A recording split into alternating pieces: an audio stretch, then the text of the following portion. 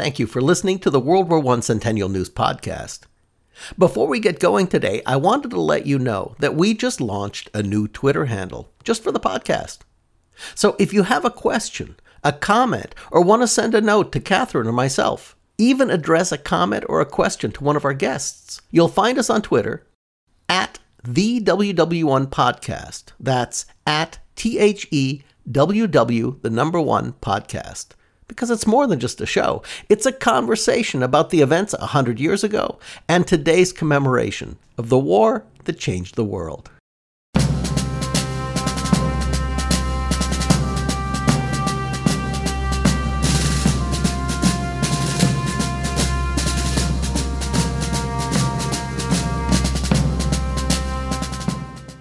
This week, Mike Schuster points to the chaos brewing on all ends of this conflict.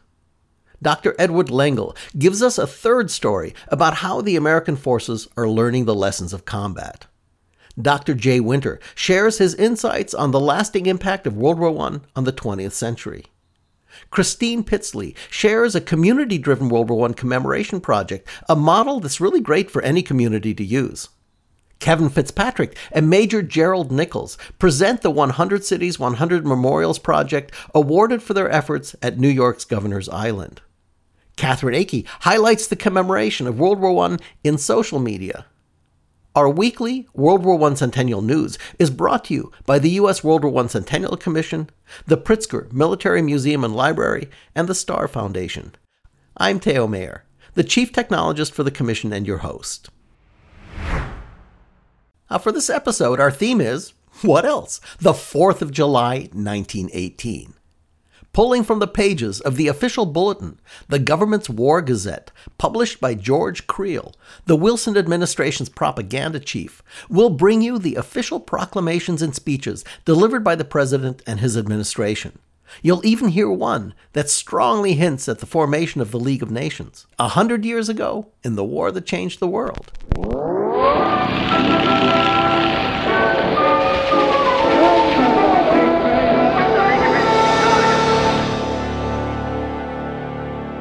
It's the 4th of July, 1918. President Wilson is the guest of honor at an event at Mount Vernon, site of George Washington's tomb. The theme of the day is remembering why America was founded and why those same ideals are what we're fighting for in Europe today.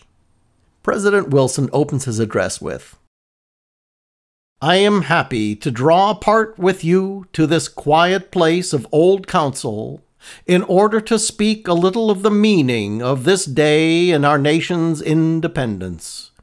This place seems very still and remote. It is as serene and untouched by the hurry of the world as it was in those great days long ago, when General Washington was here and held leisurely conference with those men who were to be associated with him in the creation of a nation." A bit later, Wilson addresses the reason our founding fathers established the nation.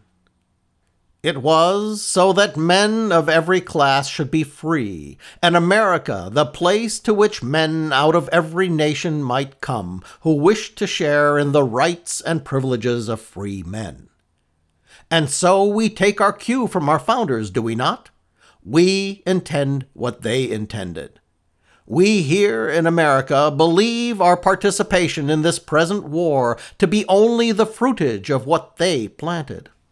Our case differs from theirs only in this, that it is our inestimable privilege to concert with men of every nation what shall not only make the liberties of America secure, but the liberties of every other people as well." Near the end of his speech, Wilson states the intended results and goals of World War I. "There can be but one issue. The settlement must be final. There can be no compromise, no halfway decision would be tolerable, and no halfway decision is conceivable. These are the ends for which the associated people of the world are fighting, and which must be conceded to them before there can be peace. 1. the destruction of every arbitrary power anywhere that can separately, secretly, and of its single choice disturb the peace of the world. Or if it cannot be presently destroyed, at least its destruction to virtual impotence. 2. The settlement of every question, whether of territory, of sovereignty, of economic arrangement, or of political relationship, upon the basis of the free acceptance of that settlement by the people immediately concerned, and not upon the basis of the material interests or advantage of any other nation or people which may desire a different settlement for the sake of their own exterior influence or mastery. 3. The consent of all nations to be governed in their conduct towards each other by the same principles of honor and of respect for the common law of civilized society that governs the individual citizens of all modern states in their relations to one another. And 4. The establishment of an organization of peace, which shall make it certain that the combined powers of free nations will check every invasion of rights, and serve to make peace and justice the more secure by affording a definite tribunal of opinion to which all must submit, and by which every international readjustment that cannot be amicably agreed upon by the people directly concerned shall be sanctioned. These great objectives can be put into a single sentence. What we seek is the reign of law based upon the consent of the governed and sustained by the organized opinion of mankind. President Woodrow Wilson. Speaking at the same event, Felix J. Strijkmans of Chicago, the Belgian-born chairman of the Committee of the Foreign-Born, addresses the role of immigrants. 142 years ago today, a group of men animated with the same spirit as the man who lies here founded the United States on the theory of free government with the consent of the governed. That was the beginning of America. As the years went on, and one century blending with another, men and women came here from even the most distant ends of the earth to join them. We have called them alien, but they were never alien. Though they spoke not a word of the language of this country, though they groped only dimly towards its institutions, they were already Americans in soul, or they never would have come here. We who make this pilgrimage are the offspring of 33 different nations, and Americans all. We come not alone. Behind us are millions of our people, united today in pledging themselves to the cause of this country and to the free nations with which she is joined.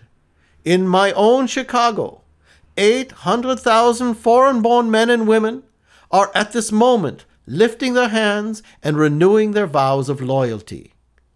From coast to coast, in city, town, and hamlet, our citizens will be demonstrating that the oath which they took upon their naturalization was not an empty form of words. Yes, and more than that, when tomorrow the casualty list brings heaviness to some homes and a firm sense of resolution to all, we shall read upon the roll of honor Slavic names, Teutonic names, Latin names, Oriental names, and more. They show that we have sealed our faith with the blood of our best, of our youth. And now, here's some short quotes from the various members of the President's Cabinet. Robert Lansing, Secretary of State. This year, the 4th of July is more than a national holiday. It is an international holy day. While we rejoice over the liberty we achieve for our country, we should consecrate ourselves to the defense of that liberty, which is imperiled by Prussian militarism. Newton Baker, the Secretary of War. When the Imperial German government undertook to dominate the world by the power of military conquest, it brought a new challenge to the United States of America. We had learned under Lincoln that this nation could not endure half slave and half free. The aggressions of Imperial Germany have warned us that the world cannot continue half slave and half free. Josephus Daniels, Secretary of the Navy. The American people have had a fresh baptism of spirit of sacrifice for liberty, which enabled the men of '76 to make the Declaration of Independence the decree of a powerful nation. We've entered this war to aid in ensuring a peaceful people's freedom from conquest, and that we will not lay down the sword until the menace of militarism is lifted from mankind. The men who've given their lives on land and sea in this fight will forever shine in the Republic's firmament, and we've highly resolved that they shall not have died in vain. Out of the tragedy of war will come the steady light of peace, guaranteed by a league of all free nations that will illumine the world. These are the inspirations and aspirations coming from the U.S. government to the people of the nation on this auspicious day commemorating America's birth. So as you celebrate your own 4th of July, a century later, just take a moment to think about the world 100 years ago and how it's transforming in genuinely fundamental ways. The old world, the world that everyone knew, a world of kingdoms and empires, is literally crumbling to dust. And the foundation and the seeds of what we experience and think of as the modern world is in this critical life and death moment of struggle just to birth and take shape. Think of some of the unfathomable accounts and stories that you've heard here on the podcast that have incredibly somehow gotten masked and disappeared in our collective memory. And then just take a moment, just a brief moment of thanks, and wish your country happy birthday. Neither the chaos or the struggle are over yet, as we continue with Mike Schuster, former NPR correspondent and curator for the Great War Project blog. Mike, in your post this week, you point to the chaos brewing on all ends of this world conflict. The fights come out of the trenches and into the battlefields. It's roaring in the skies, and even on a stage in the U.S., as a fiery speech of a future presidential candidate earns him a 10-year prison sentence under the U.S. Sedition Act. Mike, take it away. Our headlines this week: a provocative anti-war speech, socialist Debs arrested, 10-year sentence for speaking out, a soldier turns philosopher. And this is special to the Great War Project. Fatigue of the war is evident on both sides, and much confusion, both military and political, during these days a century ago in the Great War. According to one American soldier's diary cited by historian Gary Mead, it is now open warfare, movement being carried on irrespective of whether it is day or night. Our batteries line up in the open, firing with practically no concealment. The enemy planes are thick overhead. It is all like a great cinema, constantly changing, constantly moving, cars, trucks, men, horses, airplanes, all in a jumble. Observes historian Mead, at this stage in France, a German rout seemed complete, but this jubilation was premature. The Germans regrouped by the following day. The doughboys began to learn just how difficult it was, writes Mead, to turn the initial advantage gained by a surprise assault into a full-blown breakthrough. On June 14th, a century ago, writes historian Martin Gilbert, the French used mustard gas on an extensive scale for the first time. The Allies have not declined to use gas weapons before, but certainly not at the comparable level of their use by the Germans. As for non-military developments, there was extensive use of propaganda, most of it false or exaggerated, on both sides. Here's an example.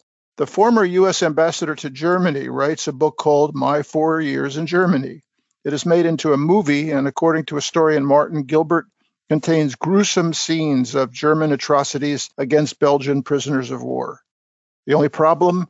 Those scenes were shot in New Jersey. At this moment in the war, a fiery anti-war speech by socialist leader Eugene Debs leads to his arrest and a 10-year prison sentence.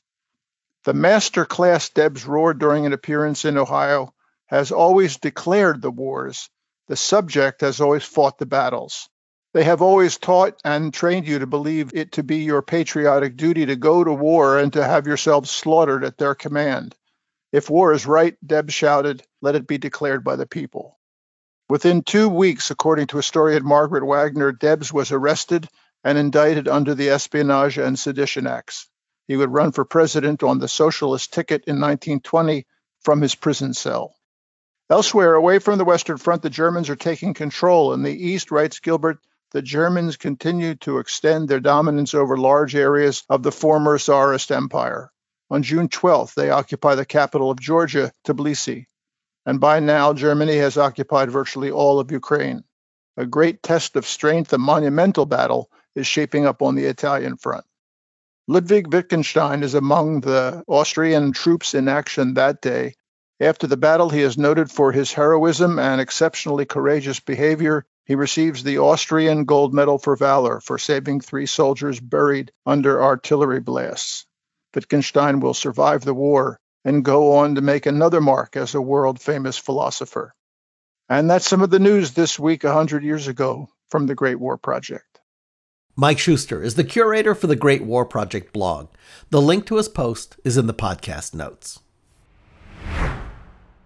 And that leads to another segment of America Emerges, Military Stories from World War I with Dr. Edward Lengel. This is Ed's third story of combat in the late spring to early summer of 1918. Now, these accounts really show how a new U.S. military force is learning and earning its stripes. The segment's called America Emerges, and this series of stories from Ed Lengel really shows that. The U.S. 2nd Division's Marine Brigade had captured Belleau Wood. The cost was heavy, but the bravery and resourcefulness of the Marines earned them praise across the world. The Germans called them Teufelhunden, devil dogs. The division's Army Brigade, consisting of the 9th and 23rd Regiments, meanwhile, had played only a secondary role in the conquest of Belleau Wood, mostly being deployed further to the east. But now it was their turn. The Marine Brigade had been flung into Belleau Wood on June 6 with little time to prepare. The Army Brigade determined to do things differently. When orders arrived for the 9th and 23rd Regiments to capture the German-held village of Vaux, Brigadier General Edward M. Lewis assembled his regimental commanders for a detailed session studying maps, intelligence, and aerial photographs. A carefully timed artillery bombardment was prepared, and extremely thorough attack plans were drawn up for the doughboys on the ground. The attack won in during the late afternoon of July 1st, 1918. The artillery caught the defending German 201st Division unprepared and poorly dug in, inflicting severe casualties and disorganization. The rolling artillery barrage then moved forward precisely on time, and the doughboys advanced behind it at the planned pace. Dozens of French aircraft roared overhead, coordinating effectively with the troops on the ground to guide accurate high-explosive bombardments. When the 2 Army regiments entered Vaux, they found it wrecked and filled with demoralized Germans who quickly surrendered. Private William Brown of the 9th Regiment remembered what happened after he threw a grenade into a cellar in Vaux. After the smoke cleared away, he said, out came the Fritzies with their hands up, and they kept a-coming and a-coming until I thought I'd captured the whole German army.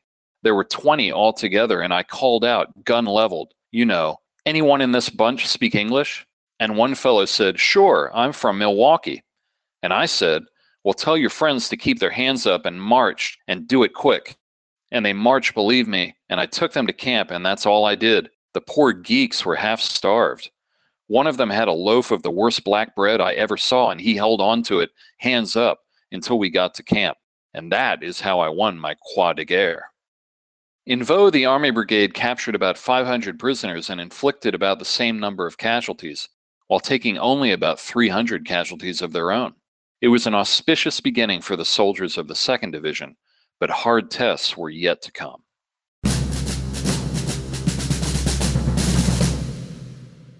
Dr. Edward Lengel is an American military historian and our segment host for America Emerges, Military Stories from World War I. We put the links in the podcast notes for Ed's post and his author's website. This week, our friends at the Great War Channel on YouTube released a special episode on the Harlem Hellfighters. Here is the show's host, Indy Neidell, as he introduces the episode. I'm Indy Neidell. Welcome to a Great War special episode about the Harlem Hellfighters. They served for 191 days under fire, the longest deployment of any American unit during the war, but never lost a foot of ground, nor had a man taken prisoner. They were officially the 369th Infantry Regiment, based in Haarlem, but they're known far better by the name the Germans supposedly gave them, Hellfighters.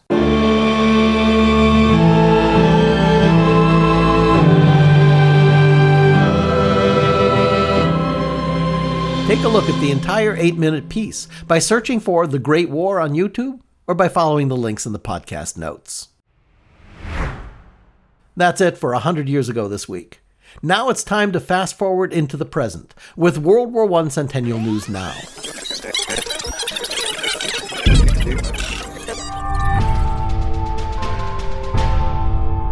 This part of the podcast focuses on now and how we're commemorating the centennial of World War I. In Commission News, Bells of Peace, a World War I remembrance, is a collaborative program that brings the centennial of the armistice to communities and organizations across the nation in a grassroots program to encourage the tolling of bells and the commemorative activities in communities across the United States on Sunday, November 11th, 2018 at 11 a.m. local time. Bells of Peace brings attention to the end of the fighting in World War I at the 11th hour of the 11th day of the 11th month in 1918, 100 years ago. Now with us to introduce you to the program is Betsy Anderson, the Bells of Peace program coordinator for the Commission. Betsy, welcome to the podcast. Thank you, Teo. It's a pleasure to be here. So, Betsy, let me start by asking you to explain the idea of the program. When we first got the idea of the program a few years ago, we reached out and found out that the Society of the Honor Guard of the Tomb of the Unknown Soldier first started doing this in 2015. It is such a perfect way to involve communities across the nation in the commemoration of the armistice that we picked up on this idea, and now we're promoting it nationwide. As a national program, especially one that reaches into communities, the Commission can't do this alone, so who are some of the supporting organizations for this? Besides the Society of the Honor Guard, we have partnered with the National Cathedral. They will be tolling their bell on November 11th as part of a sacred service that is planned for that day. Others are our commemorative partners, our founding sponsor, the Pritzker Military Museum and Library in Chicago, the American Legion, the Veterans of Foreign Wars, and of course, we'll be reaching out to all of our other commemorative partners as well as our state partners. So we have listeners of all kinds on the show. Who should consider participating? And if somebody's interested in doing that, what should they do? Teo, this program is for everyone. Civic organizations, religious organizations, fraternal organizations, fire departments, state governments, local governments, schoolhouses are some of the organizations that we're encouraging to participate. Every time we sit down, we think of another group that could be involved. For example, the service academies, a National Association of Carillons, which are bell towers across the nation. Everyone can register on our website, and there you'll be able to see ideas and receive updates about how this idea is spreading across the nation. Well, I know it's on a Sunday, but if I were Mrs. Smith's school in Oshkosh, can I participate? Of course. You can participate by organizing a ceremony in your community, and we have ideas on our website for what to include in such ceremonies. We've downloaded links to poems and songs from the period of time around World War I. We also have links to performances of taps. We have bagpipe suggestions. We have suggestions for readings in either a sacred or a secular kind of ceremony. You mentioned you have a bunch of tools for them. Are they on the website? All those tools are on the website. And yes, we are going to be reaching out as far as we can to national coordinators of organizations across the country. We're asking our state coordinators to reach out in their states and counties also. And we're already starting to pick up a few types of organizations that are very enthusiastic about this program. I mentioned to you that I was in San Francisco yesterday, and I talked to them about, can they get a proclamation from the city of San Francisco to participate? You have a whole proclamation concept going to help communities commit to this, don't you? That's right, Teo. The Commission has issued a proclamation, and we've put the elements of that on our website so that you can create or build your own proclamation just by making a few changes to include the name of your organization and its location. Betsy, every time we've presented this to groups of people, as we put out the initiative, people get very excited because it's simple, it's poignant, it's really easy to do. It doesn't cost anything to get yourself involved. What should people know about this initiative? What else? Teo, the really most important thing that people should know about this initiative is its purpose, and that is to bring communities together.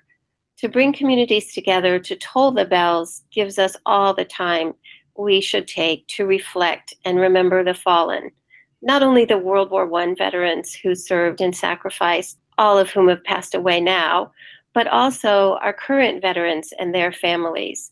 November 11th is the perfect time to do that. And we want to make sure that everyone gets the word so that their bells can be tolled in a solemn way on Armistice Day. And very important to mention, in case somebody doesn't know this, that Armistice Day, which was the end of the fighting in World War I, also today is Veterans Day. That's right, Teo. And it's one of the few national holidays that did not get changed to a Monday because Congress recognized the importance and the significance of that actual date. Betsy, you're rolling out this week. It's your official launch, right? That's right. We're so excited to have that opportunity, and I hope you'll be able to hear from some of our partners going forward as well. Thank you for joining us today. Thank you, Teo. Now, we're just getting started, and you can learn a lot more about the program and how to participate by visiting the Bells of Peace website at ww1cc.org/bells, by following the link in the podcast notes, or tweet to us at the WW1 Podcast.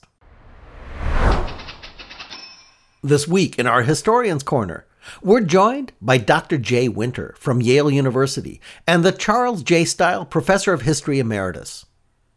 Dr. Winter has a great insight into the cultural impact of our 20th century wars, and he's the author of such books as The Great War and the Shaping of the 20th Century, and Sites of Memory, Sites of Mourning, The Great War in European Cultural History. Dr. Winter is also the co-writer and chief historian for the 1996 PBS series, The Great War and the Shaping of the 20th Century, which was awarded 2 Emmys, as well as the Alfred DuPont Journalism Award, the George Foster Peabody Award, and more. Jay, it's an honor to have you on the show. It's good to be with you. Jay, you've been focusing on World War I since before the centennial. How did you come to focus on this time period? I began studying the First World War in 1965 when I was an undergraduate at Columbia University. The First World War struck me as Europe's Vietnam. So it was the contemporary echoes of the war in Vietnam that affected my choice of subject and indeed is part of the explanation for the vast expansion of First World War studies from the 1970s on.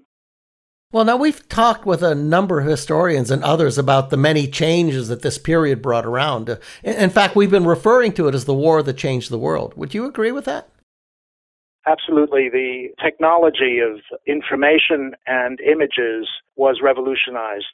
One of the leading revolutionaries was the Kodak company, who put in the hands of ordinary soldiers the Kodak vest pocket camera that made it impossible for armies to enforce their regulations that soldiers shouldn't have images of war. They should simply fight and let the propaganda agents take care of that.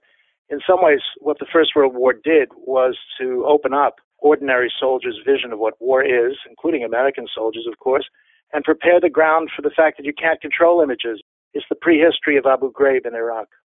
Fascinating. And Jay, in some of your writings, you're specifically talking about World War I and how it changed the way we mourn our dead. Could you elaborate on that? The First World War produced 10 million dead men, either killed in combat or died in disease. And of those, 5 million have no known graves. It's as true for the American Army as it is true for others. War has always been a killing machine, but what 1914-18 did because of artillery was to turn it into a vanishing act.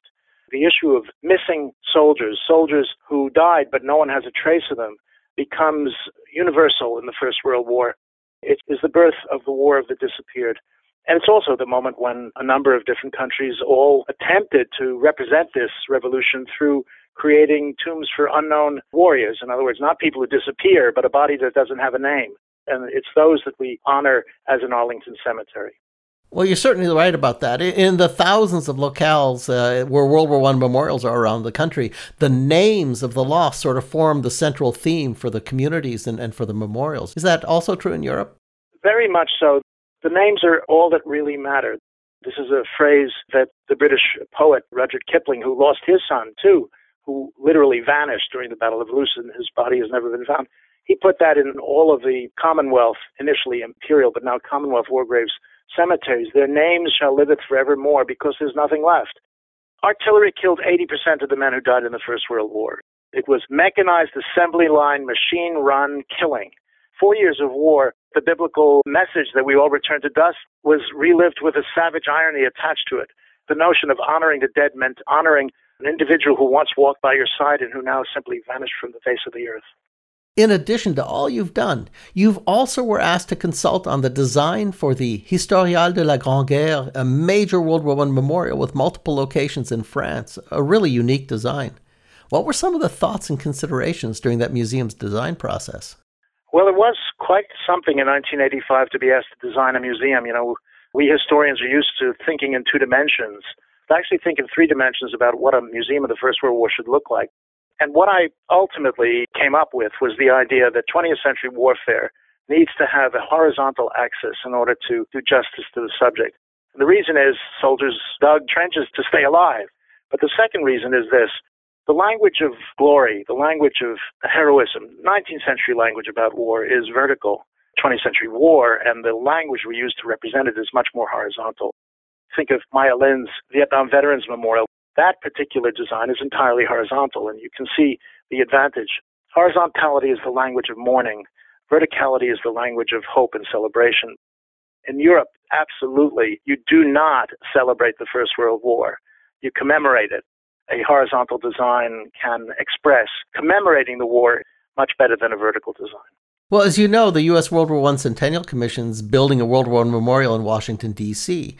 And, it's something that's currently missing in the Capitol. I know you've been following the project because you've commented on it. What do you think of the plans for the National World War I Memorial? I think they're very interesting. And indeed, there are a number of reasons why I think it's absolutely consistent with the change in representation that has taken place in museums all over the world. First is it's a wall, and what American soldiers did was fill the holes on the Allied side and also pay for them. To have a wall, that's what to do to represent the First World War. Secondly, a wall showing men fighting for each other.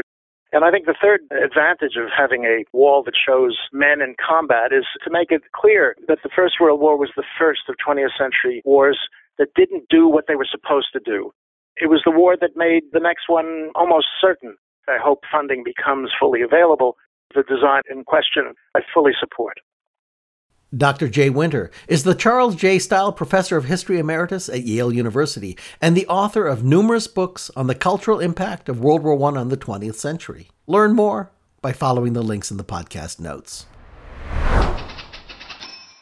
This week in our updates from the States, we wanted to share a great local project with you, a project that's bringing Connecticut's World War I history from an obscure past into the community's current awareness. With us to tell us about the Connecticut State Library's Remembering World War I project is Christine Pitsley, the project's director. Christine, welcome. Hi, Ted.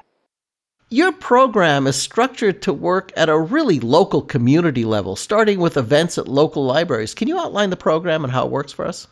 We have really tried to work, like you said, locally, and we've worked with libraries, museums, American Legion halls, senior centers, community centers, in an effort to bring community members out to tell us their stories of World War I. It's been incredible to work with all of these communities. As we work on planning these programs, the communities get really engaged in telling their story and telling the story of their monument, of their soldiers, of their home front activities. It's been really incredible to watch. How did the program get designed? How did it come about? In 1919, the General Assembly created the Department of War Records here at the State Library and mandated that we collect personal, business, and government history of the war so that people of today and tomorrow would know what Connecticut had done. So we took that and ran with it and said, well, let's go see what's out there. So we did a few pilots in 2014, and the response was overwhelming. We have staff from an NEH grant that we got last year. We have equipment that we bring. We can set up in about 45 minutes and break down in about a half an hour. 5 hours we're in and out, and we've collected amazing stories and images. We don't take anyone's stuff. We just scan it and give it back to them. So the equipment you're talking about is scanning equipment and picture making equipment, things like that? Yeah, we bring 2 scanners, a huge scanner, so we can do the panoramics and other things like that. We have a camera station that we bring, and we have iPads. All of that recording of information is done mobily. So how many communities has the program been running now, do you think? We have done 42 events in 42 separate communities around the state. One we did in Rhode Island earlier this year that we did with the Rhode Island World War I Centennial Commission. We've been to tiny little towns here in Connecticut, and we've done things in cities like Hartford, New Haven. And no matter where we go, we have a great turnout. So how do people that are interested find and access this new digital archive that you've created? Right now, there's not much access. We started something called the Connecticut Digital Archive. We're hoping to have everything up by the end of the summer. We've created somewhere around 450 individual soldier, nurse, Marine, and Red Cross worker stories. And there's about 5,000 individual objects related to those people. And it's not all just Connecticut people. We've profiled soldiers from all over the country, as well as England, France, Italy, Germany. So we've got stories from all over the world in this archive. So we're really excited to get it online for everyone. Now, a lot of state centennial organizations listen to this podcast. And do you have any suggestions for how somebody can put together a similar program in their state or their community? Yeah, I mean, they can check out our website. We have a lot of how-to kind of things on there. And we've provided a lot of our paperwork and workflows to other states if they're interested in using our model. We're happy to assist in any way we can. We do have a section where people can submit. So if there's anyone listening that want to have their Connecticut relatives included in this, they can do that online.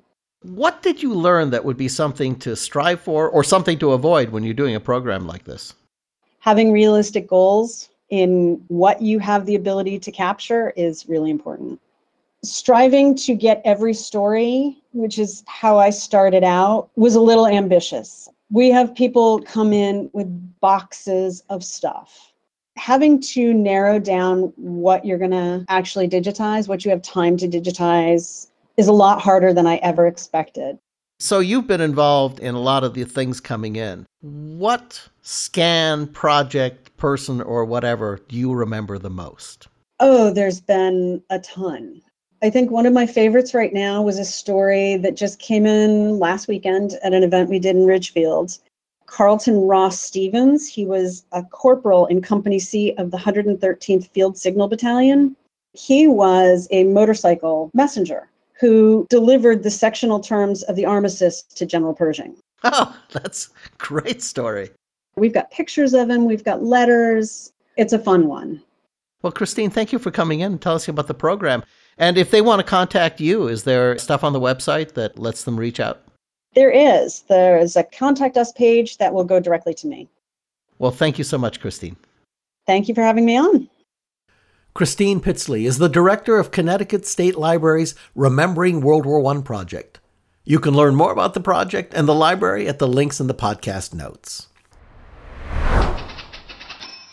Moving on to our 100 Cities, 100 Memorials segment about the $200,000 matching grant challenge to rescue and focus on our local World War I memorials.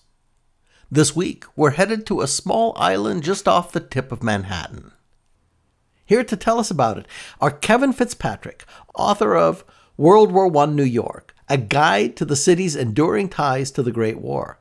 Kevin is also the program director for the World War I Centennial Committee for New York City. And Major Gerald Nichols, an active duty Army officer currently assigned to the School of Advanced Military Studies at Fort Leavenworth, Kansas. We've spoken with Kevin before about his participation in and organization of reenactments, the history of Governor's Island, and more. You can hear one of the interviews in episode number 29. Gentlemen, welcome to the podcast. Hey, Theo. Hey, how's it going? Good. So, Kevin, let me start with you. Since the last time we talked about Governor's Island, our podcast audience has more than tripled. So most of them haven't heard the parts and pieces before. Could you give us a real quick overview of the island and its history? Governor's Island is in New York Harbor. It's 700 yards from Manhattan, and you pass it whenever you take the ferry to Liberty Island or Staten Island. And it was an Army post for more than 200 years, then a Coast Guard station for 30 years. And for the last 15 years, it's been a public park. I was drawn to it for its World War I connections about a dozen years ago when I started visiting it to research my book. And I was really drawn to it, Theo, because it really reminded me of places I saw when I was in the Marine Corps. And so seeing all these World War I memorials as we got closer to the centennial a couple of years ago, there were some that were missing, there were some that were damaged. And so that became the Governor's Island World War I Memorial Project that I headed up, and which was part of the 100 Cities, 100 Memorials grant. Once the memorial project got underway, we thought about the rededication ceremony. They're all tied in to 16th Infantry. It wasn't just about the things tied into Governor's Island, like when General Pershing sailed for Europe, he left from Governor's Island. Governor's Island played a key role in the resupply of the troops during World War I. So I originally was going to do the rededication with just reenactors. I'm a reenactor. We have an annual World War I weekend. But when Major Nichols found out about it, he said that Dave might be interested in coming out. So that kind of was amazing to me that here I was with reenactors in the fake army, and now the real army wants to come to the island. Major Nichols, what was your involvement in the project? I was at the time assigned as the executive officer of 1st Battalion, 16th Infantry, and the 1st Battalion, 16th Infantry had been stationed on Governor's Island from approximately 1922 to about 1941. So as the final remaining active duty unit, we kind of started working with the commission with doing a rededication ceremony. The 16th Infantry was founded in 1861 as a regular Army unit, but by about 1916, the regiment was stationed in South Texas and had been part of the punitive expeditions when they get word that America's finally entering war. They draw the 3 battalions to full strength of about 3,500 to 4,000 men, and they depart Hoboken, New Jersey, as part of what General Pershing dubs the 1st Expeditionary Division, later the 1st Division, and then later still known to this day as the Big Red One. So in about June of 1917, the division arrives in France. The 2nd Battalion of the regiment is then paraded through Paris very famously on July 4th, 1917. July to August, men are training. Finally, the regiment finds themselves near Battlemont, France. The Germans kind of get wise to that American soldiers are finally near the lines. The Germans take it upon themselves to test the Americans' combat skill. The 2nd Battalion, including Company F of the regiment, finally goes up to the lines for the first time the night of November 2nd. On that evening, a German element from the 7th Bavarian Landwehr Regiment executes a very well-planned raid. Company F is isolated by a box barrage. A raiding force of 200 Bavarians get into the trenches. The Germans' main intent is to capture American prisoners for publicity reasons. And here's where we find the first 3 combat casualties of the U.S. force in World War I. We have Private Thomas Enright from Pittsburgh, Pennsylvania, Private Merle Hay from Glidden, Iowa, and their squad leader, Corporal Bethel Gresham from Evansville, Indiana. The Germans were intentionally trying to brutally kill these men in a manner to try to shock the American soldiers. Posters of these 3 men's faces go up. They're called the First 3, and we finally see a lot of the war effort solidify. Those 3 men have 3 roads dedicated to them on Governor's Island. In 1928, the 16th renamed all the roads and all the docks for the men of the 16th. 2 of them, Enright and Hay, were missing. So we worked to restore those plaques and those road signs to Governor's Island. Last September 15, 16, we did a 2-day ceremony with the 16th that came in from Fort Riley, with 40 reenactors and 12 active duty soldiers that came in for the rededication. And it was really, really heartwarming and very, very well planned. We had General Pershing on his horse. We had a band. We had a drum and bugle corps. And we had a couple hundred people from the public attend. So it was a very, very poignant and touching ceremony. And I was really, really proud to have the Big Red One come back to Governor's Island after all those years away from it. That's a great story, gentlemen. Well, congratulations on having the memorials designated as World War I Centennial Memorials. And also, you've been working really hard to remind New York of the island's significance in general. Congratulations. I think Governor's Island is the most important World War I memorial in New York City. And as we get closer to the centennial of the armistice, there's more events tied to that. Kevin, are you going to do another reenactor event on the island this summer? Yes, thanks for asking. The third annual Camp Doughboy will be September 15, 16. It's free. It's the largest free public World War I event in the country. We'll have more than 100 reenactors, vehicles, horses, dogs, and pigeons on the island this year. So, any other plans for the armistice itself? I think Major Nichols and I will be on Fifth Avenue at the 11th hour, the 11th minute, on 11/11 in the Veterans Day Parade. It's the biggest Veterans Day Parade in the country. We'll have 100 reenactors and active duty members, it looks like, in uniform to lead the parade. Fantastic. Well, gentlemen, thank you for joining us and telling us the story. Thanks for having me on. Yeah, we'll see you on the sidewalks of New York on November 11th. Looking forward to it. Thank you, gentlemen. Kevin Fitzpatrick is the program director for the World War I Centennial Committee for New York City, and Major Gerald Nichols is an active duty Army officer. Learn more about the 100 Cities, 100 Memorials program and the amazing Governor's Island by following the links in the podcast notes. And now for our weekly feature, Speaking World War I, where we explore the words and phrases that are rooted in the war. So, World War I wasn't like any other conflict before it. The scale was unprecedented. World War I involved every aspect of the combatant nation's human, national, and production resources, which leads us to this week's Speaking World War I phrase, war effort. The term war effort defines the unprecedented commitment from an entire society, the mass conscription of millions into duty, a civilian population and industries fully converted to producing the goods for the war. The combatant nations mustered every available resource, human and material, and directed them towards a singular goal. England's newspaper, the Manchester Guardian, coined the new phrase in describing this collective national endeavor to defeat the enemy. War effort became widely used on both sides of the Atlantic, encapsulating a new paradigm of international conflict. War effort, describing what was no longer the domain of armies, but the complete commitment of nations, and our phrase this week for Speaking World War I. We have links for you in the podcast notes. This week in Articles and Posts, where we highlight the stories brought to you by our weekly newsletter, The Dispatch. Headline: National History Day Award prizes for World War I themed student projects.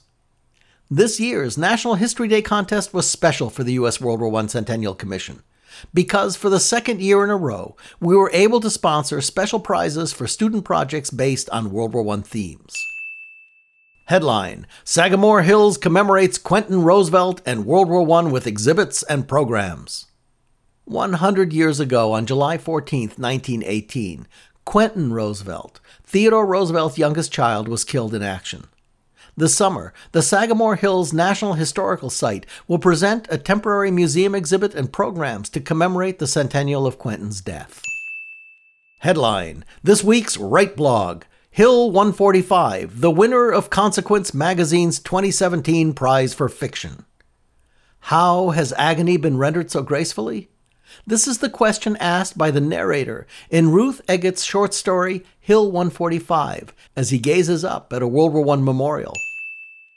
Headline: This week's Story of Service features Catherine Rose Kreutzer.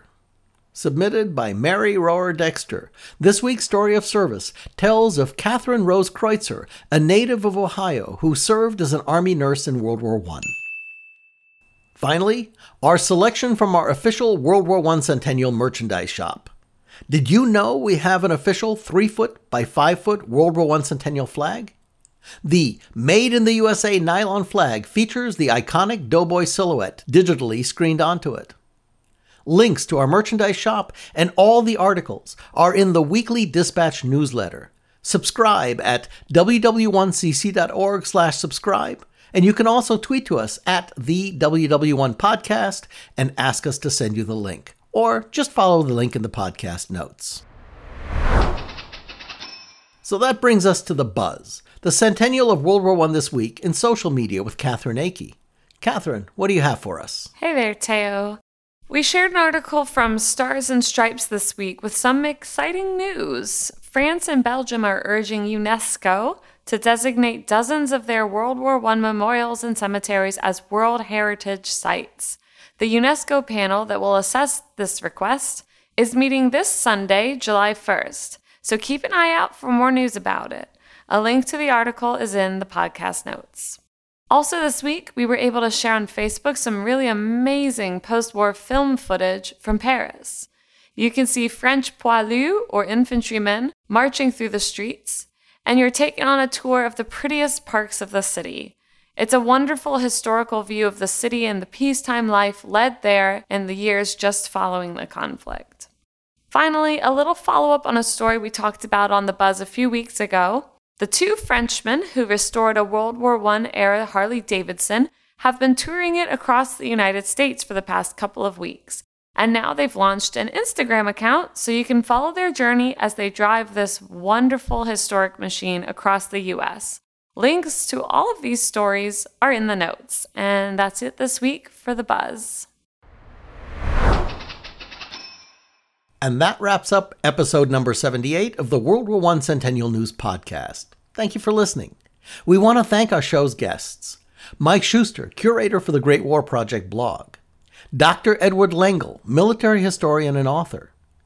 Dr. Jay Winter, Yale University professor of history. Christine Pitsley, director of Connecticut State Library's Remembering World War I project.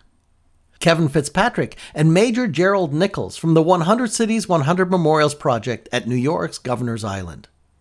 Catherine Akey, World War I photography specialist and line producer for the podcast. Many thanks to Mac Nelson, our talented and hardworking sound editor, and World War I Centennial Commission intern, J.L. Michaud, for his great help. I'm Teo Mayer, your host.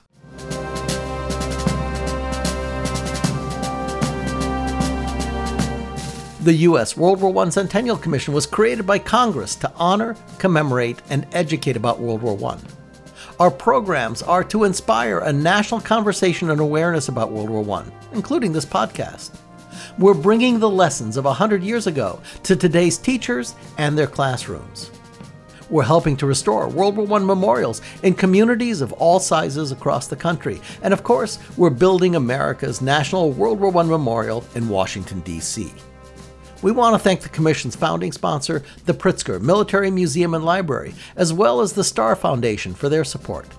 The podcast can be found at our website at ww1cc.org/cn. That's Charlie Nancy, where you can also access an interactive transcript of the episode, ideal for students, teachers, and writers. You'll find World War I Centennial News in all the places you get your podcasts, and even using a smart speaker by saying, play WW1 Centennial News Podcast. And more people seem to be listening to the show on YouTube. The podcast Twitter handle is at the WW1 Podcast. The Commission's Twitter and Instagram handles are both at WW1CC, and we're on Facebook at WW1 Centennial. Thank you for joining us, and don't forget to share the stories that you're hearing here today about the war that changed the world. Goodbye, Ma. Goodbye, Pa. Goodbye, mule, with your old hee-haw. I may not know what the wars have dealt, but you bet by gosh I'll soon find out. Oh, my sweetheart, don't you fear, I'll bring you a king for a souvenir. Get you a Turk and a Kaiser too, and that's about all one fella could do. Okay, here's your closing groan for the 4th of July. Where did George Washington keep his rats and his mice? Why, at Mount Vernon, of course. So long.